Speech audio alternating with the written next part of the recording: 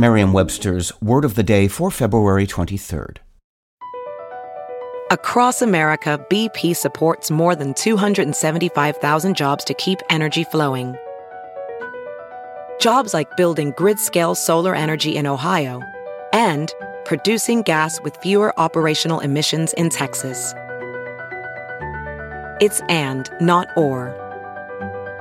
See what doing both means for energy nationwide at bp.com/investing in America. Today's word is opprobrium, spelled O-P-P-R-O-B-R-I-U-M. Opprobrium is a noun. It refers to very strong disapproval or criticism of a person or thing, especially by a large number of people. Here's the word used in a sentence from the New York Times by Vanessa Friedman. Caught up in a whirlwind of public opprobrium, the brand's executives seemed unsure how to react before finally offering up statements of public apologies and self-recrimination. If you're unfamiliar with the word opprobrium, it's hardly grounds for, well, opprobrium. We're here to learn.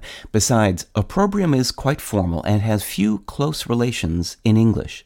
It comes from the Latin verb opprobare, which means to reproach. That verb, in turn, comes from the noun opprobrium, meaning a disgraceful act or reproach. The adjective form of opprobrium is opprobrious, which in English means deserving of scorn or expressing contempt. One might commit an opprobrious crime or be berated with opprobrious language, for example. With your word of the day, I'm Peter Sokolowski. Visit Merriam-Webster.com today for definitions, wordplay, and trending word lookups.